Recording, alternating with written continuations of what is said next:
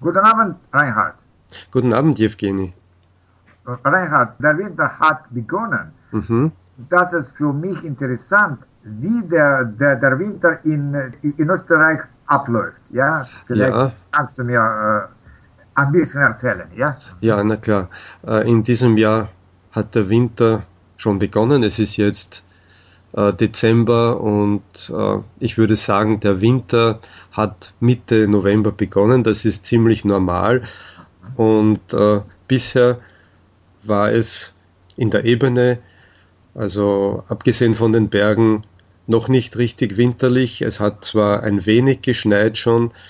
In den Bergen beginnt der Winter natürlich viel früher. Das ist normal. Das ist so, dass es im Oktober meistens schon einmal schneit und dann im November und dann langsam bleibt der Schnee liegen.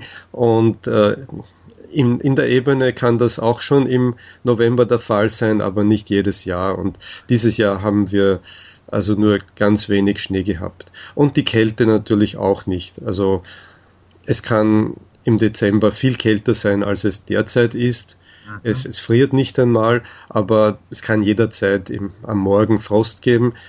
Und vielleicht, ja, dieses Jahr, vielleicht wird es noch zu Weihnachten richtig Winter. Wir können das nicht voraussagen. Der Winter dauert meistens bis März, manchmal auch bis April. Aber welcher Monat ist der kälteste? Naja, es können Dezember, Januar und Februar sehr kalt sein. Okay. Es ist schwer zu sagen, welcher der kälteste ist, weil es schwankt. Also nicht jedes Jahr ist es gleich. Manchmal gibt es eine Kältewelle im Dezember, Aha. dann wieder im Januar, so nach Neujahr und manchmal auch im Februar. Das kann manchmal 2, 3 Wochen dauern. Und ab und zu gibt es das auch noch im März. Aha. Vor allem dann, wenn über Asien ein großes Kältehoch liegt. Das heißt, wenn die kontinentale Kälte bis weit nach Europa vorstößt, ja, man merkt das dann meistens, dass es vom Osten her kälter wird. Aha. Das war dieses Jahr noch nicht der Fall. An und für sich sind wir froh. Ja. Ja. Es erspart uns Heizkosten. Ja. Aber natürlich, man weiß nicht, was uns noch bevorsteht. Ja, na gut. Und sag mir bitte, und zwischen diesen Kältewellen Ja. gibt es Tauwetter? Ja, es gibt dann immer wieder Tauwetter. Das heißt, in jedem Monat zu Weihnachten, da spricht man dann oft vom Weihnachtstauwetter. Das Aha. ist typisch, das tritt häufig auf. Oder dann manchmal Ende Januar kann es so eine wärmere Phase geben, im Februar genauso. Oft kommt das mit dem Föhn.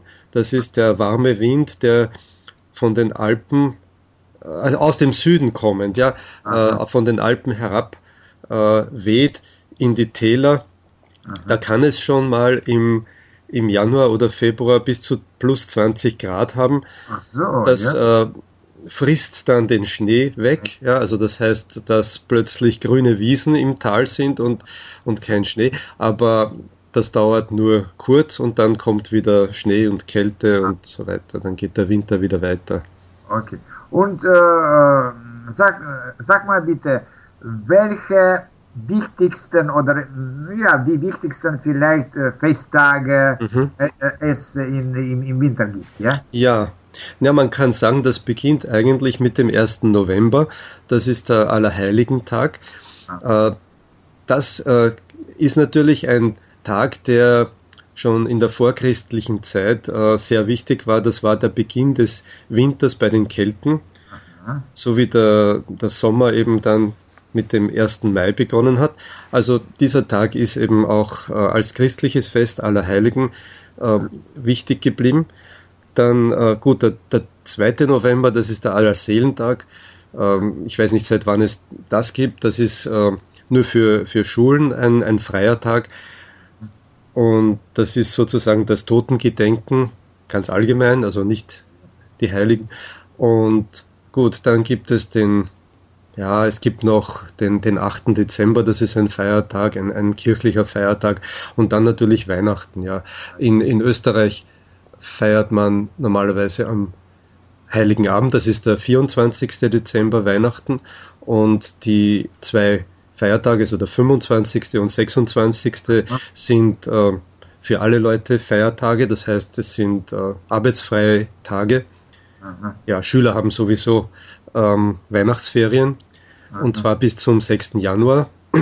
Ja, also außer dem 1. Januar, Neujahr, gibt es dann den 6. Januar, den Dreikönigstag. Ja. Das sind die heiligen drei Könige, die Jesus in der Krippe bei Bethlehem eben besucht haben, in der Geschichte aus der Bibel. Und ja, ich habe gelesen oder gehört, dass das ursprünglich das Datum für Weihnachten war, der 6. Januar. Ich glaube, dass es auch in Russland eben sozusagen der Weihnachtstag ist nach dem alten Kalender. Ja. Und ja, anschließend gibt es dann eigentlich bis Ostern keine Feiertage. Ja, aber Fasching gibt es? Ja, das natürlich schon. Ja, es gibt im Februar dann normalerweise Februar, ja, also ich weiß nicht, das kann bis Anfang März gehen, aber ich glaube, es ist meistens im Februar noch. Es gibt den Faschingssonntag, dann den Rosenmontag und den Faschingsdienstag, sowie im französischen Mardi Gras, wo eben dann Faschingsumzüge, also mit Kostümen und so weiter, in vielen Orten veranstaltet werden. Aha. Und das ist dann das Ende des Faschings, also der am 11. November beginnt. Aha. Und der Mittwoch danach ist der Aschermittwoch, das ist wieder ein kirchliches Ereignis, es ist kein Feiertag, sondern eben der Beginn der Fastenzeit, die bis Ostern andauert. Ja.